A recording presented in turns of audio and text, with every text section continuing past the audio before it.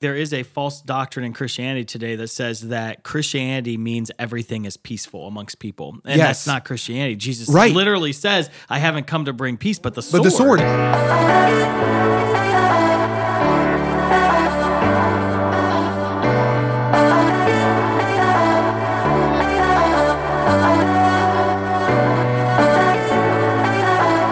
Welcome to Beyond Damascus, the show where encounter meets mission. My name is Aaron Richards. I'm one of the co-hosts here on Beyond Damascus, working with my friend Brad Pierin and Dan Demite. Hello, hello. It's good to be here. This is awesome. Good to be here. Good to see you. In the illustrious Damascus studio. It's been a while since I've used that as an opening line. I do like that. Friends, we're glad you're joining us today. We just finished recording an awesome show. Check it out.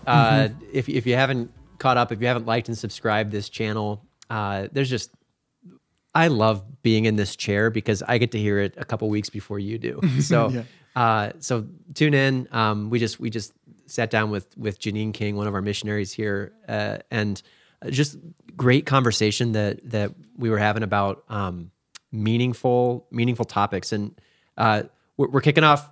This is, I guess, still the end of the first week of Lent.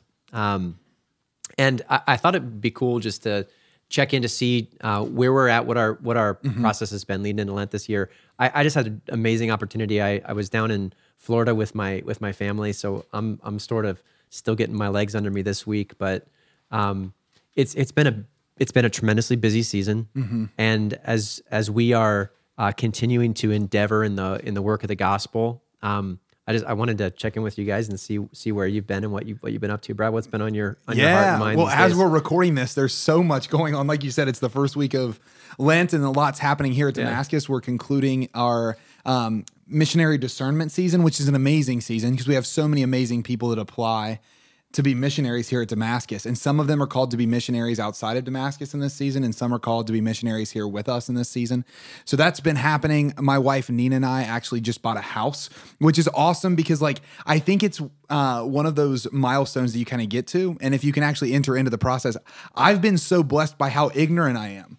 Just to learn something, there's not that many things once you become an adult because you kind of get set in kind of your day-to-day ways. Not that many things you don't know about because you're brilliant. Well, you don't. Brad. Well, no, not me. That I have not mastered in my you know life. what I mean, though. But I actually I just things that you have no context around. How do you buy a house? Literally when we were signing the papers, they would say what it is, and I think I'm just in a season of my life too of curiosity, and I would actually just ask what actually does that mean? Yeah. Because you're using that word, and usually I would just nod my head and act like I know what you're saying. Meanwhile, the title agency is I hate they're this man. This is the worst. Yeah. I love when I first saw a Truth of Lending sheet where they're like, "This is how much the house costs with interest. This is how much you'll pay." I'm like, yes. But by 2052 is what they told me. I was like, can I switch from the 30 to the 2052? 15? Yeah, but then I think the.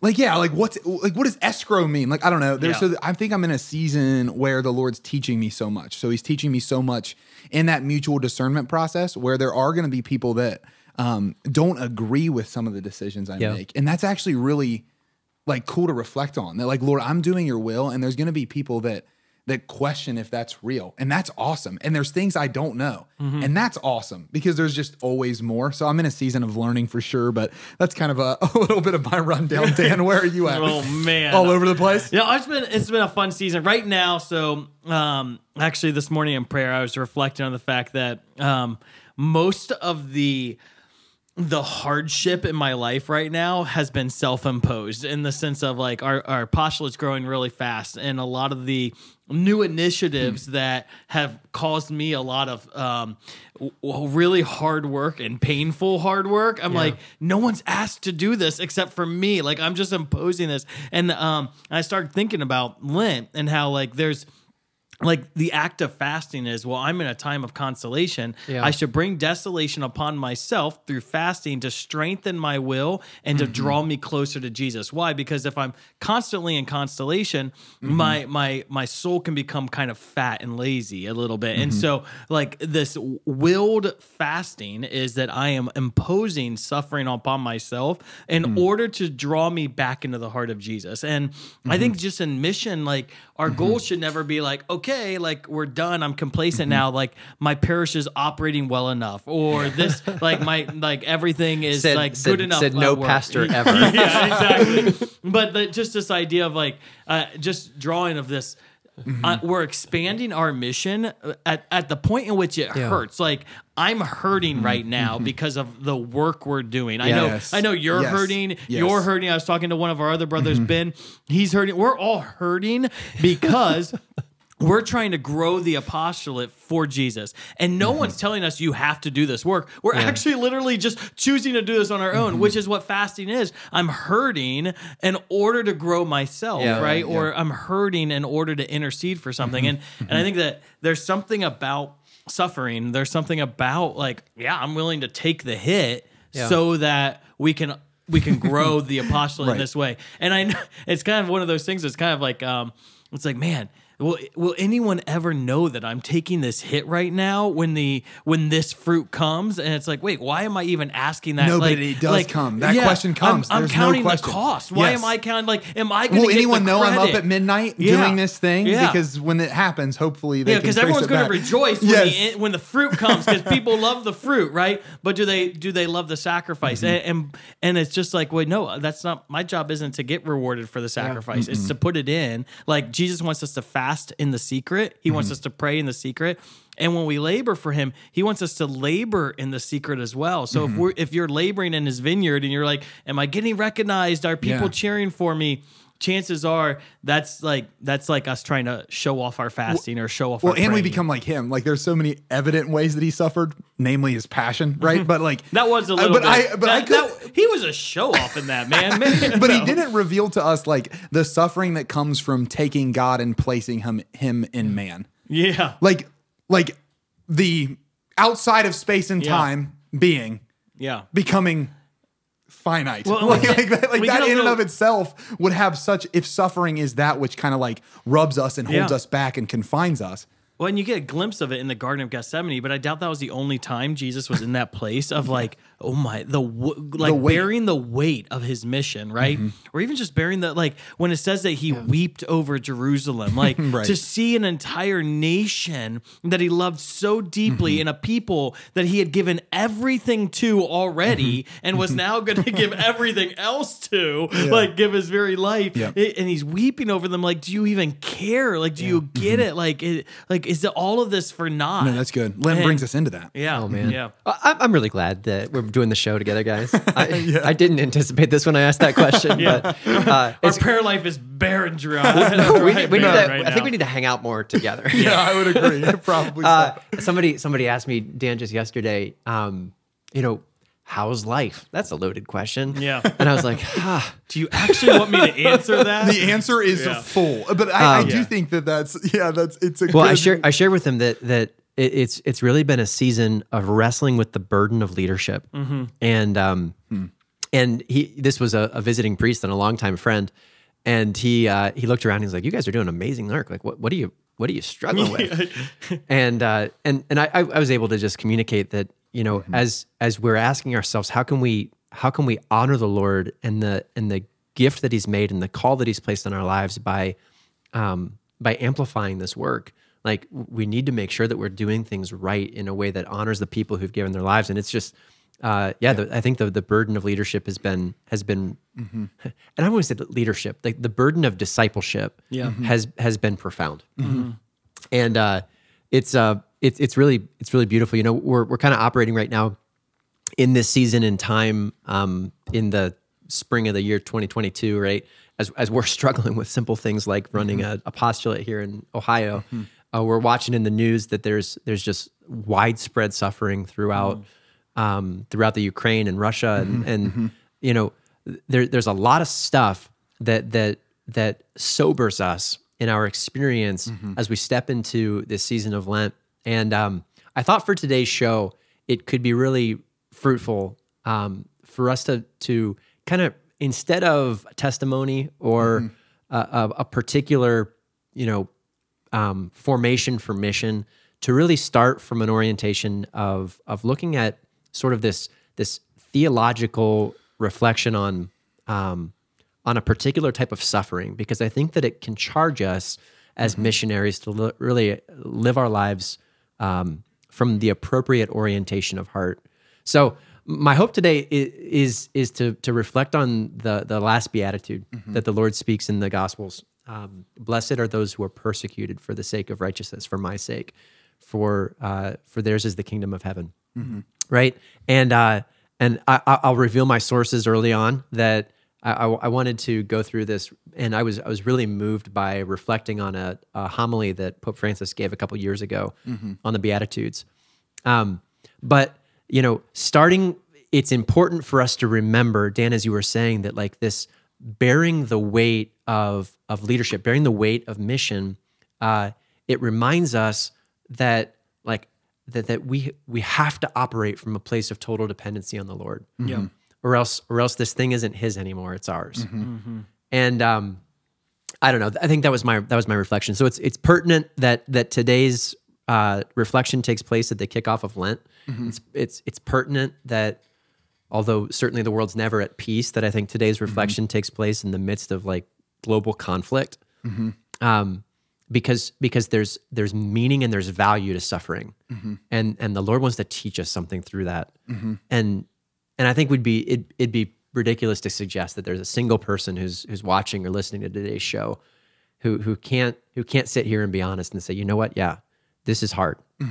Yeah, well, it's in the lifeblood of the church too. What I love about the church is that it's seasonal by its nature, and Mother Church gives us the Lenten season to actually practice suffering, right? And practice suffering well, because the way that we respond to suffering that we impose on ourselves is the way that we'll respond to the suffering imposed upon us by others, right? So like I'm actually in this Lenten season journeying with the Lord to prepare for whenever I might be persecuted, because I know what it's like to actually feel that desolation you were talking about, Dan, and to stay the course. And I'll be really honest with you guys. Like you mentioned Ukraine, Aaron, the night that happened, I was actually sitting in the chair where I take my personal prayer time in my apartment. And I was so affected. Like my heart went out in a way that isn't necessarily like foreign to me, but it definitely caught me by surprise. Like I didn't think, and I was watching this video of the first shots that were fired in this altercation, this war between Russia and Ukraine. And I feel like in my heart, what I began realizing is that like, Lord, first of all, like the suffering that is in the world is oftentimes much bigger than the sufferings in my life. But let me do this, Lord. Let me take these sufferings seriously and keep you in them, so that if something this big ever did come my way, you would keep me in line with you. Does that make sense? Like it was just this call of my heart of like, I get so caught up in complaining about the busy schedule. Like in my heart, I think I've done well in my life to not do it out loud and to bring others into it. But in my heart, it's like, why am I up till 1 o'clock again? Like, why am I talking to this person from a different country who's applying to be a missionary who I know can't be because of their scheduling conflict? Well, because Lord, I think there's something to what you're doing here. But like when something like, I hope that person's not surprised by listening. Yeah, no, I don't think so. I don't think so. By the way, oh, I see what you're saying. I see what you're saying. I'm sorry. No. We had a good conversation about it. Well, they are able to be a missionary, just not at Damascus in this season. But anyway, I don't know. I think that all of that is laying the foundation for this beatitude, that the church gives us seasons, and those seasons are meant for us to prepare ourselves for other things that will happen in our lives. And I think that it's amazing that the Lord blesses those who are persecuted. And it's like, well, that doesn't seem right. That's like the last thing that I would think about when I think blessings. Well, blessed are the persecuted, because if they've remained in me, they're prepared for it, and they'll be closer to me in it than they would be without it. You know? Yeah. But so Pope Francis is a boss, and most popes are. You know, I love the way that he started this reflection was he identified that, once again, just like to bring validation to our experience of suffering. The Beatitudes, they address various topics of the heart, right? And the first Beatitude is blessed are the poor in spirit. I know, Brad, that's you're a big fan of that one, right? For the kingdom of heaven is theirs. And in this last Beatitude, he wraps it up again, and he offers the same exact reward as the first one. It's like bookends, where if you want to receive the kingdom of heaven, then enter in with poverty of spirit, and guess what? Prepare to bring value to your suffering, right? from in the last beatitude, finally we get this little taste of reality that, hey, if you're doing the work of the gospel, it's not always going to be easy. And we were reflecting before the show a little bit, in our various experiences here at Damascus, like over the course of 20 years, as we've grown from, Dan and I starting as little infantile youth, high school students, youth ministers, leading vacation Bible infantile school, children, and Brad joining us at the peak of maturity.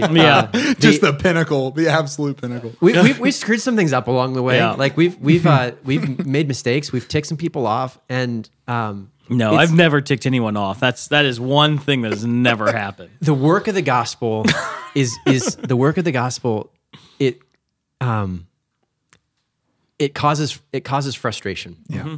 It causes frustration, and Pope Francis speaks to this particularly. I'll try to find his words a little bit later, but basically, he identifies that there's a friction that takes place, and there's a friction that takes place when you've oriented your heart to Jesus and you exist in the midst of a world that hasn't. Yeah. Yep. And we should expect that friction to generate fruit, right? That something will manifest when we exist in this place, and ultimately, there's going to be people who are unhappy with us, and there's going to be people who, seemingly for no reason or for a small reason, have a big reaction, and that's okay. Yeah. That's kind of par for the course. Well, it causes frustration and friction within the world, right? Because the gospel can sometimes be contrary to worldly mindsets, but also even within the church, I've noticed, because it's this idea of the prophetic spirit is always crying out for more, right? And so if there's always a cry for more, that means there's never an ability to be complacent. And so the friction of the gospel is there will always be a friction between the hunger for more and that tendency within man to settle for comfort and complacency. And when that happens, like a parish priest can feel friction with his people because he wants more for them, and maybe they aren't ready for more, or maybe the people hungry for more for their priest and he's not ready for more. There can become that friction, or like in our brotherhood, like I want more for you, or you want more for me, and there's that hunger for more can just cause it. Well, I love that we're using the word friction, because friction causes fire, right? And if we hearken back to our episode on hell, right? And like, well, the importance of hell, the fact that it gives us free choice, right? I was talking a little bit in that episode about the Eastern Fathers and how they would talk about hell just being part of the all-consuming fire of God. There's only one fire on the other side of death, and it's the all-consuming fire of God. And that fire either consumes us, purifies us, or we're repelled by it. When friction happens in the world, when Christians create friction, a fire starts, and it will consume some in a very positive way. It will purify others. We see it all the time in the work of ministry. And some it will repel. Like there will be some people that feel singed by it and that push back against it. But that's the very model the Lord has given us in the kingdom of heaven, right? The very kingdom of heaven is a fire of the all-consuming God. And here on earth, we're bringing a fire like that, and it's going to have the same responses. So my litmus test is what did you say? Like people are repelled by it. Yeah. Like I love this beatitude because it says, "Blessed are those who are persecuted for my name's sake." And so, am I being persecuted for Him, or am I being persecuted because I'm a jerk? Right? Well, so Pope Francis says that we need to be careful not to parallel persecution with contempt. Yeah. Wow. So he says like we can't have a soft understanding of suffering. And that that's such a good word. There will be a natural contempt that exists when he identifies that Jesus tells us as Christians that we are the salt of the earth. Like we're supposed to flavor things. And that's going to put us at odds with a flavorless culture. Yes. But at the same time, when we lose the flavor of Christ and His gospel, we're going to bring a different type of contempt. Yep. And we've had experience with that too. Yes. Right? Of just doing things poorly. Yeah. I mean, because it's possible for me to communicate a message with total love and the person doesn't receive it. It's also possible for me to communicate a truth that is rude and condescending and the person doesn't receive it. If I get persecuted for the latter, it's because of me, not because of Christ. Well, and I would also say, like, if we could just slow everything down and just look that in the work of mission and in the work of evangelization, we are an imperfect people trying to put into practice a perfect work of God. By that's very nature, It's unfair. we're going to fail. We're going to stumble. But like, if God would have that placed shouldn't his hold us. own like perfection inside of us. True. Yet we also know that in having that perfection inside of us, the concupiscence that is ours. I know. But I do think that it is worth just making it that elementary. Like, if we fear persecution, or we fear misstepping, or we fear offending someone, go into the nth degree.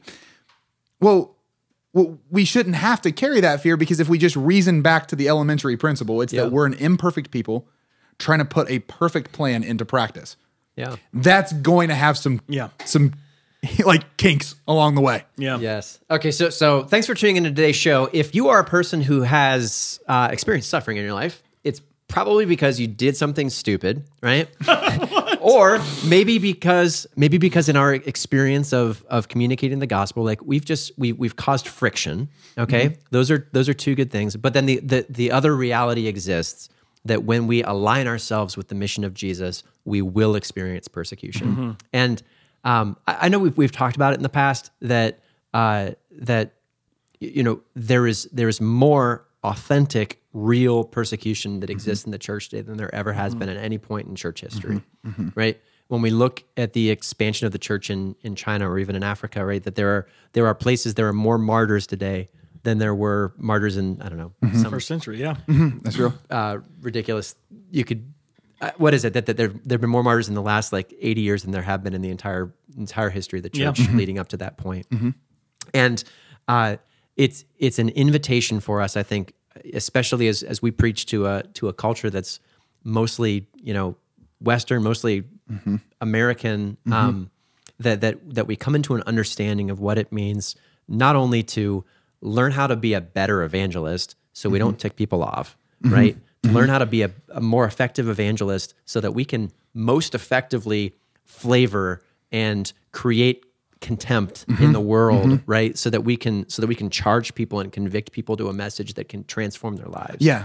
But also how to be a missionary who's ready to step into the place of realizing that in order for me to actually live this well, I need to realize that I can't count the cost when it comes to the fact that this mission is going to require of me my very life. Right. Well, I mean, we can't count the cost because, let's start there. Suffering's always imposed, right? So suffering is either imposed on me, imposed on me by others, or imposed on me by a fallen world, right? So that's just, that suffering's going to come from one of those three things. I'm either imposing suffering on myself, fasting, abstinence, all those things.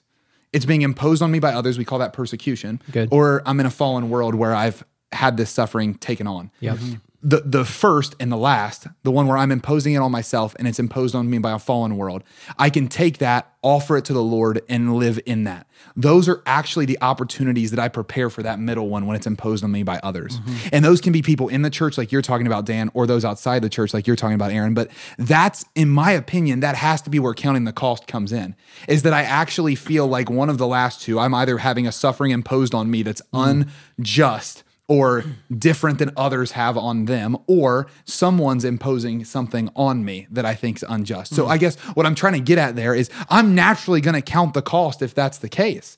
But if I begin seeing that actually, Lord, the way by which I am actually experiencing your kingdom, the way by which I'm actually living in that tension, that friction place that grows me, suffering will be there. But I can actually choose how to respond to it. And that's, again, I'm going back to that idea that I'm imposing it on myself in this Lenten season so that I can prepare for these areas of persecution. And I think, to your point, how many people count the cost of having to wake up early to pray that are being persecuted? Very little. Yeah. Like, a lot of times we in the Western world are counting the cost because we're actually failing to impose any suffering on ourselves or failing to have any, like, I don't know, real suffering imposed on us by others. So we live in this kind of like, well, I don't know. We count the cost because they're like, this suffering tension place I'm not living in. So anyway, I'm trying to like set this groundwork of like, I think suffering by its nature has to come from one of three impositions.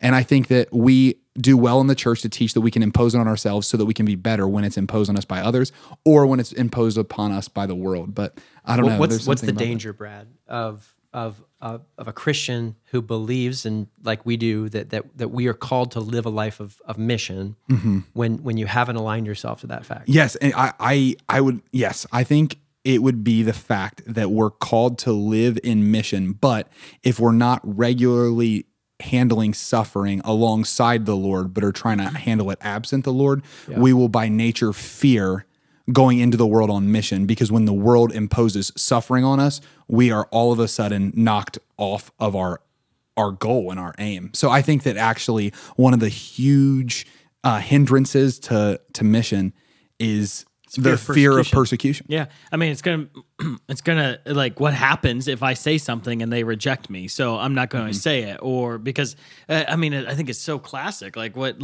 a fear of like evangelizing in the workplace that I could lose my job. It's I mean, fear of evangelizing your family. Yes. Right? Yeah, because of the inconvenience of what that may be. And I mean, Jesus makes it very clear that sharing the gospel with others and Him as our Lord should take precedent over everything. And unless you're willing to lose your family, willing to lose your job, willing to lose it all for my sake. I think Jesus said that. Yeah, exactly. And but I don't think we live that. And I think it is that fear, like that there's just this, we don't live mission because we're afraid of persecution. We don't live, and I think we don't live mission because we assume that people are going to persecute us. And I wonder if we could get to the place where, it's actually the fear, not the persecution itself, is what you're saying, right? Like like I'm hesitant to do it, not because persecution actually waits there, but I think it might. Yeah, I mean, like I was sharing before the show, I don't think there are very few times where I've actually been like persecuted by a non-Christian, right? Like that they, like there's times where they disagree with me and we may get in like there's but like true persecution, no. Like usually when I dive into a conversation, a person receives the conversation and there's at least dialogue. And so I think the idea of so many of our fears are maybe they're not even founded. But how can we overcome this like fear of persecution? I think one find value and love in persecution. So like I actually like I'd been praying. I think one of my biggest experiences in prayer to shift my mindset of how good like to thank God through persecution is to we were experiencing something, just a really weighty persecution upon our ministry. And at that same time, we had been crying out for like God to send signs and wonders on our ministry. And I was crying out for more breakthrough. We wanted to see more signs and wonders. We wanted to see the more of God. We wanted the kingdom of God to come to earth.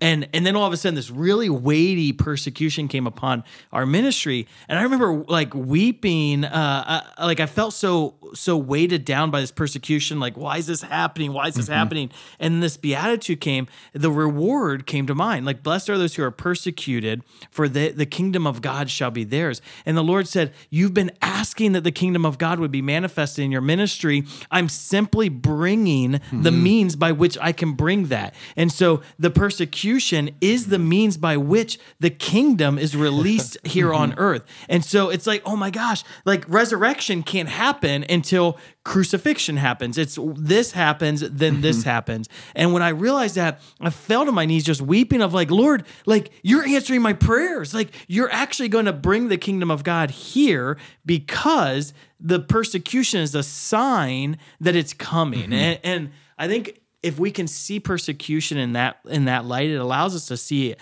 not as an obstacle, but as a blessing. And to like actually thank God for the momentary suffering we may have so that he can bring more fruit afterwards. Yeah. The homily of the letter says rejection and persecution are a testimony of an authentically lived Christian life. And also that the drama of persecution is the place of liberation from subjection to the world's success, vainglory, and compromise. So like persecution accomplishes for us, it's a fruit of Christian life. Like I think there's two possible fruits of Christian life because we live in a here now and not yet kingdom. Yeah. Like either we're going to manifest Jesus and it's going to transform hearts, right? or we're going to manifest Jesus and we're going to end up on the cross. Yep.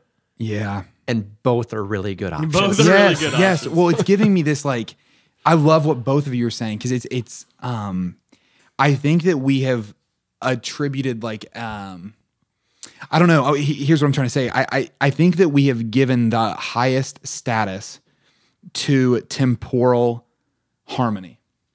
That like the reason that suffering is such a shock to me or such a deterrent for me is because I've made the ultimate good in my life temporal harmony.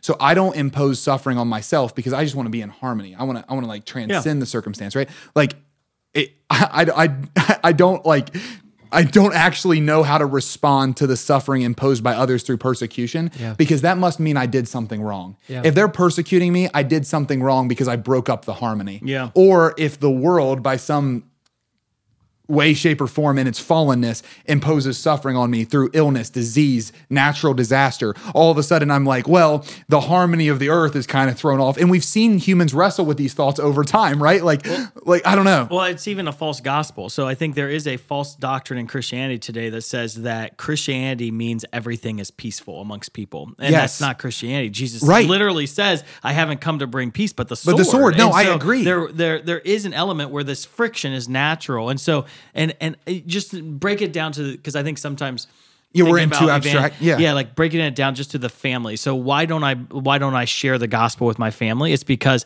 I've convinced myself that the best Christian state in my family is peace or harmony, as you would say, right? Yes. Like that no one's at odds with each other, and so I'm not going to bring it. And clearly, every individual situation requires pastoral sensitivity and clear thought on what is God asking me to do. Yeah. But we're afraid that if we stir the pot, that's going to end up bad. And I love what you said, Aaron. Whenever I manifest Jesus, one of two things happens. Either people come to relationship with Jesus, or I get persecuted and end up crucified like Jesus. But both of those end in people coming to Jesus, because the blood of the martyrs truly is the seed of the conversion of the world. And so, like, whether I manifest Jesus and people come to Jesus then and there, praise you, Lord, or if I manifest Jesus and people persecute me and crucify me in whatever way modern day crucifixion would look, like the fruit of that is still going to be conversion of people. Yeah. I just don't see it immediately. That's great. Yeah. I've even thought about that when it comes to the podcast, if I'm being honest. Like, as we talk about some of the topics we talk about on here, I'm like, okay, all of my thoughts that aren't fully fleshed out yet, that I'm actually fleshing out a lot of times as we're talking, are going to be made public, right? And so there's this at times. David and Gabe act as a good filter for us. They do well to like edit out the nonsense. I'm just kidding. But like, I think I'm just going into what you're talking about there, Dan, is there's actually the ability for me to put out there exactly what I'm thinking in the Lord and letting whatever comes come. Because if I have my faith in the Lord, and if I'm really working things out for his glory, and if I'm really trying to contend with these difficult topics that we're discussing on this podcast regularly, then that means that I actually, like, along the way, I'm probably going to have some missteps, but anything that comes that way, I can actually trust that the Lord is going to accompany me in it. I don't know, something like that. Yeah. And it's not always going to be harmonious. Well, I'm not even in a harmonious relationship with myself most of the time. You know, like most of the time I'm at odds with me. In prayer, I'm at odds. Like, God, like what's going on right now? Right. Which I think, so earlier I said one way to overcome the fear of persecution is actually to see persecution as a blessing that's leading to the greater blessing of the reward. I think the second way is to truly there's no fear of persecution if I have no need for approval of others. When all of my approval comes to from the Father, then I don't fear persecution. Why? Because it's impossible to reject someone who's already been found acceptable. And in Christ Jesus, through the Father, we're already found acceptable. Like, behold, this is what my well-beloved Son with whom I am pleased, right? And so if the Father is pleased with me, there's no concern of being, like, the world can't reject me. I'm already accepted, right? Like, and when I live in a place of acceptability from the Father, it truly, like, I don't feel rejection. So like, people may reject me, but I don't feel any rejection. I'm literally in his acceptability. And there's so much freedom in that. And I don't think I'm living in that, but I have found quite a bit of freedom. And every time I move into a greater depth of that, of understanding the opinion of others literally doesn't matter at all, because I'm already living in this, like this, if you will, a shadow of acceptance. Yeah. Can I ask you a question on that? Yeah. So what would you say to the people who, when they hear that, think that sounds great, living from a place of acceptability, but oftentimes if you have a large number of people who are all frustrated with you, the least common denominator is you. So at what point do I actually set aside the acceptability of the Lord and look to others and think to myself, am I doing something that's good or bad here? Yeah, I mean, I think that goes back to the very, like, earlier in the show when we talked about, like, am I being persecuted for his sake or because I'm a jerk, right? Yeah. Or like, am I being some like, flaw in or me. some, Like there's a a lack of virtue. character. Yeah. And so, and I think that's just all personal discernment. There's no way to set a standard. Like when tension comes, I should ask myself, and a lot, unfortunately, most of the time, as Aaron could say, in my life, a lot of in our early years especially, but still even today, a lot of times the friction, like who's the cause of the friction in my life? It's almost always Dan. Yeah, right. Dan is the biggest source of my persecution. No, but no, I get it. But going back to that's good. So self-knowledge of that is critical. But you can live both. I think that's why I wanted to live both, ask that. Is I can do both. I can actually go live and Aaron, you and Dan have taught me this over time, but like I can actually go and walk in a place where I notice myself as acceptable to the Father at all times, but also looking at how others are understanding me in the way that I'm presenting them the gospel. You know? Yeah. Well, I want to wrap it up maybe in a phrase that, like, we need to operate from a place where fear of persecution doesn't impact us because we don't operate from a place of fear of others, but also that we strive for excellence.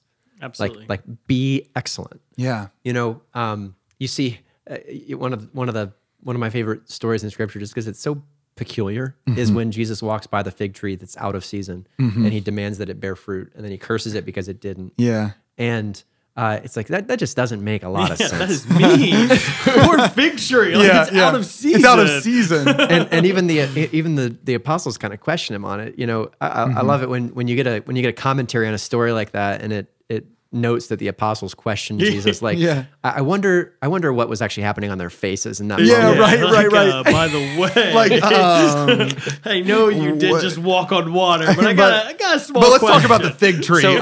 So Jesus expects fruit, and he expects a level of excellence from us, even beyond our natural capacity to produce it. Yeah. Right. That Jesus can look to us and he can expect us to bear fruit out of season. Like he can expect us to bear fruit in a way that can manifest the kingdom when it seems impossible. Yeah. And we need to be receptive to that. Yeah. I mean, great. Praise the Lord. Yeah, we would have, if we'd recorded this show, Dan, 15 years ago, we probably would have had a whole lot of persecution to talk about, right? Yep. But it wouldn't have been well-founded. You know, it would have been founded on the fact that we were two, renegade, teenagers who were trying to do some things. Both and, because I think like I was sharing earlier, like whenever you're doing, it's the friction. So whenever you're calling for change, there will be friction. And I think a lot of times people who are living life in the Holy Spirit inspires them to bring some sort of change, right? And that change causes friction. And so persecution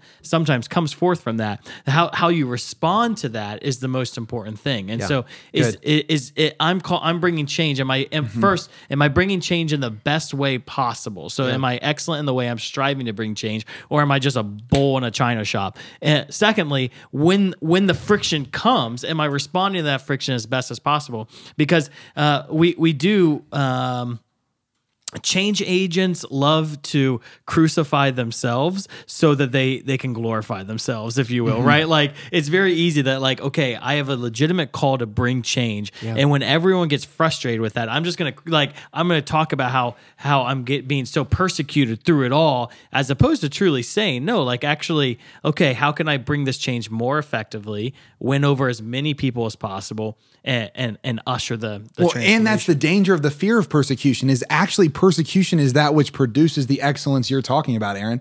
That like whether the persecution is warranted or not, Okay. So let's say someone's persecuting me, whether it's warranted or not, whether it's some deficiency in me or some deficiency in them. Either way, when persecution comes to me, it gives me the opportunity to self-reflect. Yep. It gives me the opportunity to reflect on excellence. So when that persecution comes, I begin thinking to myself, Lord, how much am I like you right now?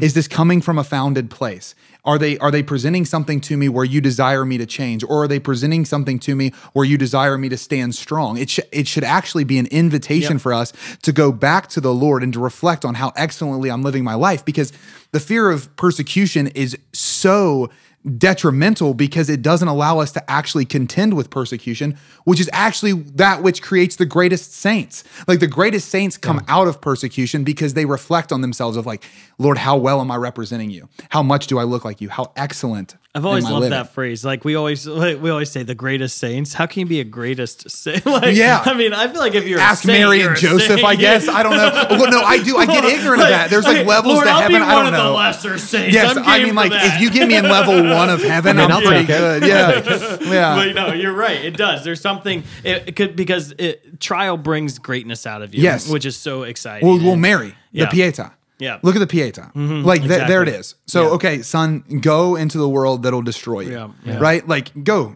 for it. And after it destroys you, I'll hold you here and offer you once again to the world. Well, and the troubling thing, especially as we meditate on the current situations in our world, it's very easy for people with a missionary zeal to find themselves all feeling called to labor inside the church. And one of the hardships of my life is that I know, like, okay, so I feel like I'm where God wants me. I've discerned that I am in the position where God wants me. And yet there are so many great needs out there that, like, unless I'm here in my current position, helping to satisfy those needs, I'm not sure if I'm doing the greatest good.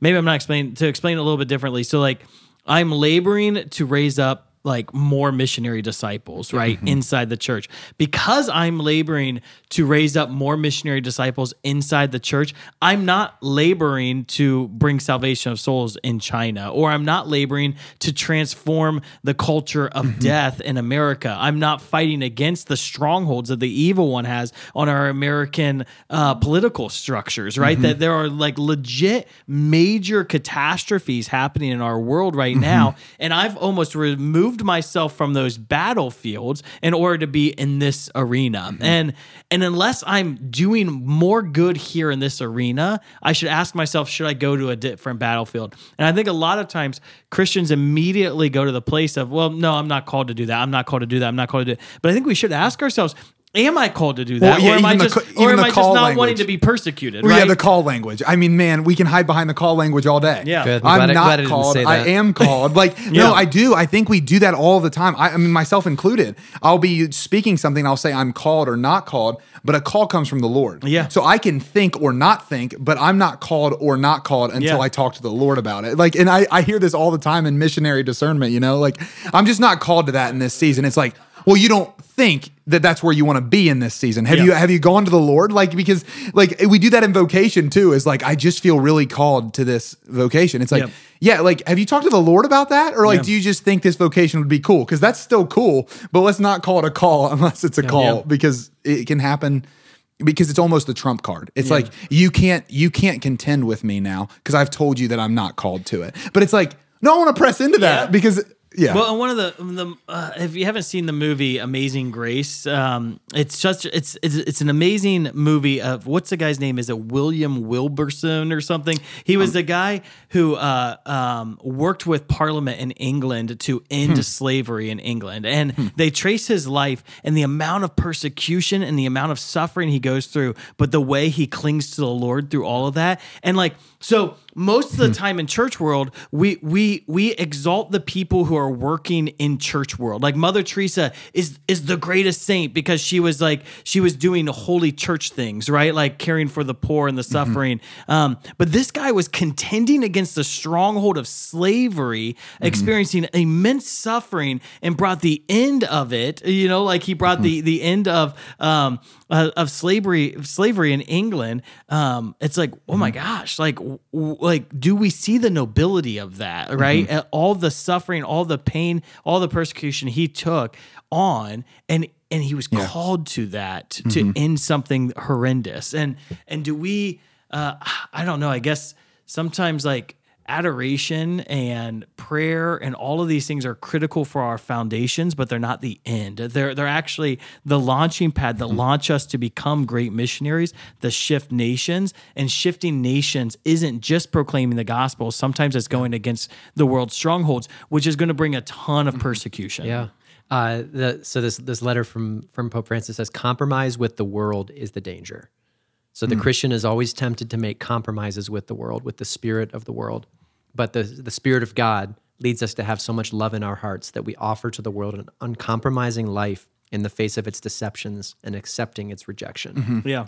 So when we receive persecution from the world, right?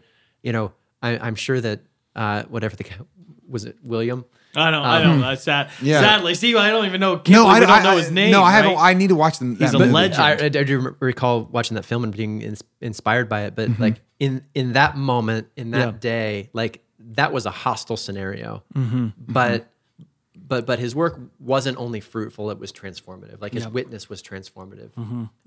By the fact that we're talking about it, hundreds of years later. Yeah, well, and by the fact that it actually shifted something. That's right? that's what I was looking cool at. about that. Yeah. So we do always come into this show with a good sense of where we're going, but I think we've landed on something really profound here. That there's two ways of looking.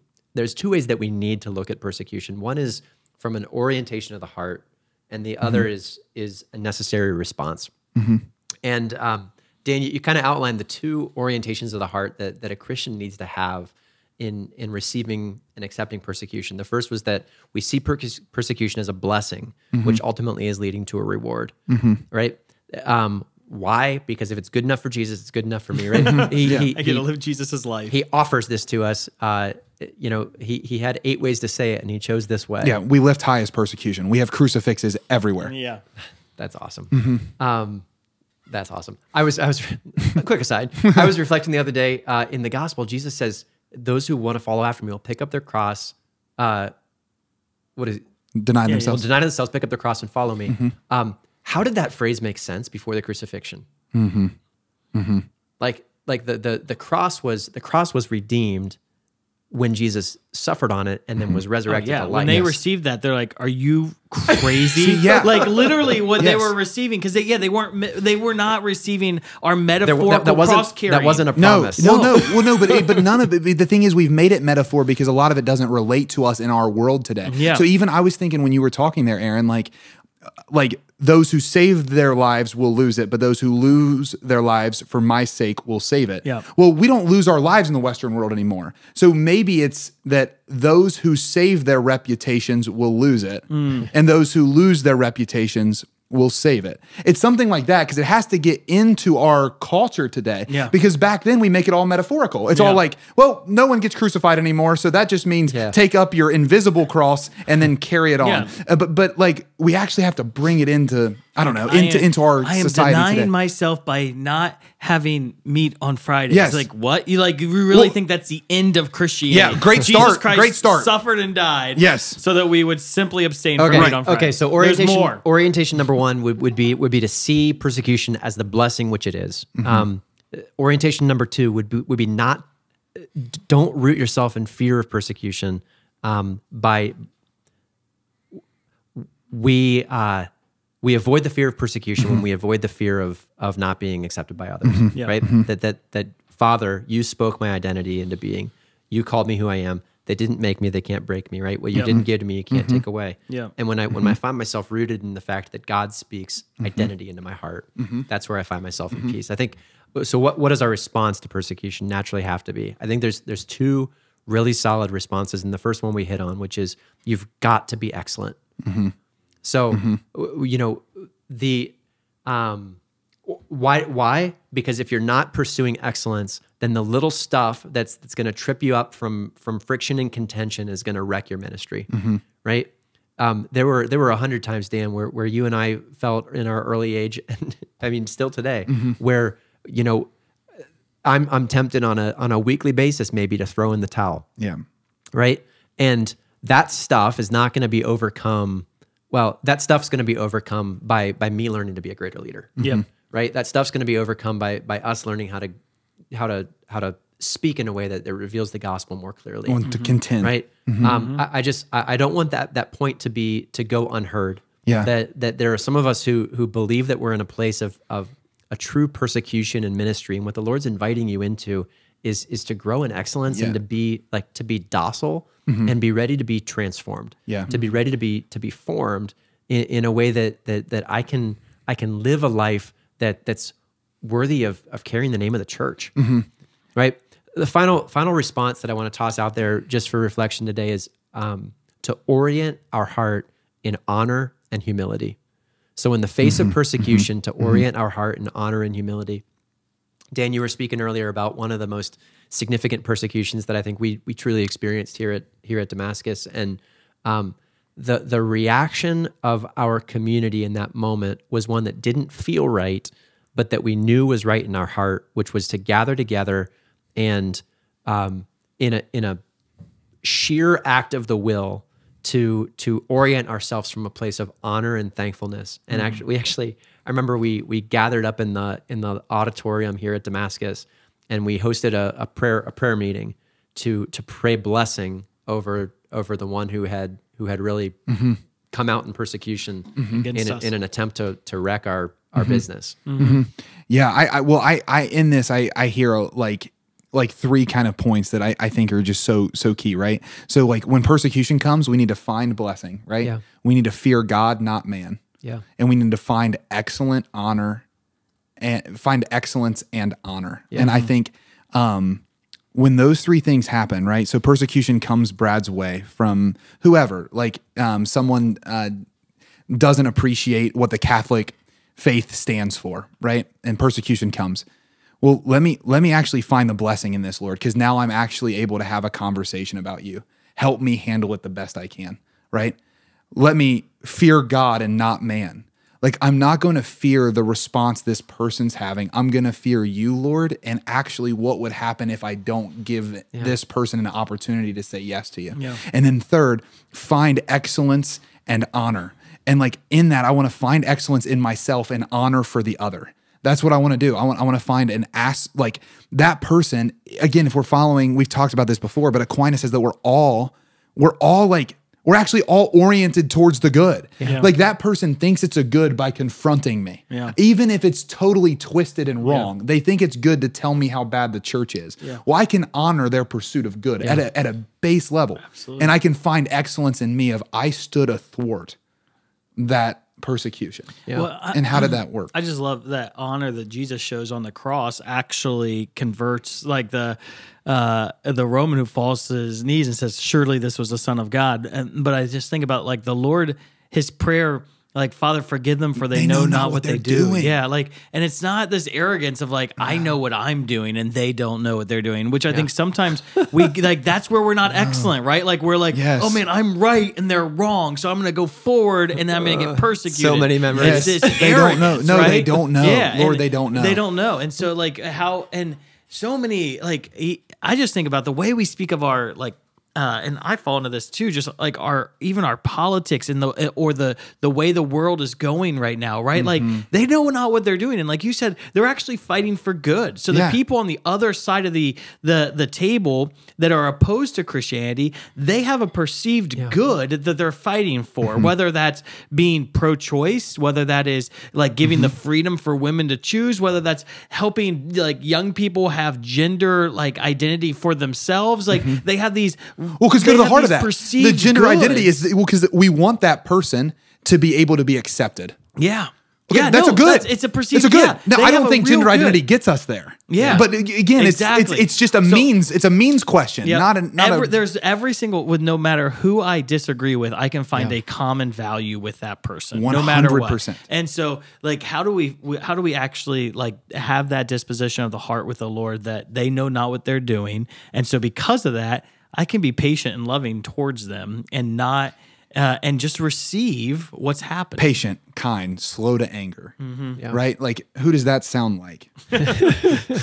So, me? No, I'm just kidding. Hopefully, right? Hopefully, more and more. So humility and honor, they walk hand in hand, and I think that's maybe the last thought that I'll leave us with today, which is Pope Francis identifies St. Paul. He says, remember St. Paul's journey when he thought he was a righteous person, but he was actually the persecutor, right? Wow. And when he discovered that he was the persecutor, he became a man of love who happily faced the suffering of the persecution he suffered. Wow. Mm-hmm. Like that when we walk in excellence, when we walk in honor, when we walk in humility, we may just find that we weren't right. Yep. Right. And what we can do by this is we can model to the world what it's like to actually exist in a place where I'm willing to be corrected, I'm willing to be changed, and I'm willing to be transformed. Yeah. To have the Lord speak in such a way that it changes the orientation of my heart. Well, yeah, and isn't it powerful that the two adjectives that Jesus uses to describe himself is that he's meek and humble of heart, right? Yeah. And that humility is pivotal, right? We've talked about that before, but just the idea that humility coming from that same word, like human, humus, like the ground, and then also meekness, like if we can embody those two things, we can really do something. Good. You guys are awesome. Thanks for sharing your hearts today. Friends, thank you for joining us for Beyond Damascus. We are the show where encounter meets mission. Once again, today's show took a little detour from kind of our normal routine, and I hope it was a blessing for you. My heart today is that there are many of you who are listening to today's show for whom this has struck a chord and been a word of conviction and a word of encouragement.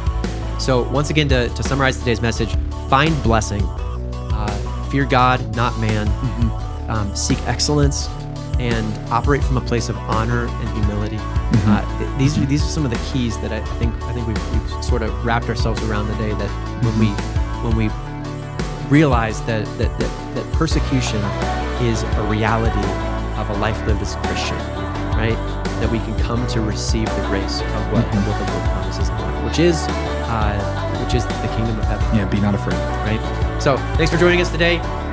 We love you. We pray for you. We pray that this show was a blessing in your life. If it was, like and subscribe to this channel, and please share it with someone who you think might need it most. Catch us back here again next week at Beyond Damascus, the show where encounter meets mission. God bless.